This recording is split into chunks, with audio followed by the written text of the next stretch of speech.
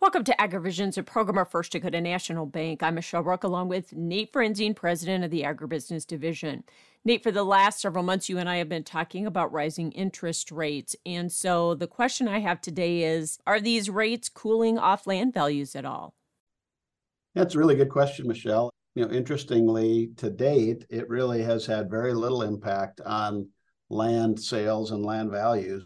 We continue to see multiple sales across our territory, and those sales generally are at or near all-time land value highs. My explanation for that is, agriculture, and I've said this before, generally speaking, the industry is as strong as it's been ever. Lots of working capital, strong equity positions in general.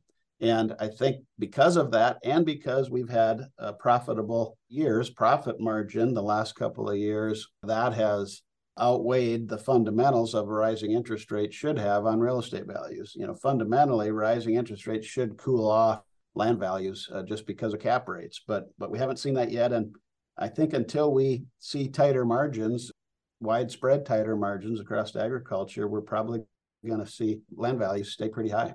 And let's talk about the pitfall of buying land too high while commodity prices are going the opposite direction. Yeah, I think the pitfall is just because we're at all-time highs doesn't mean you should just pile in, right? Matter of fact, buy low, sell high is always good investment advice. And so you can make the argument with high land values, it's maybe not the best time to buy.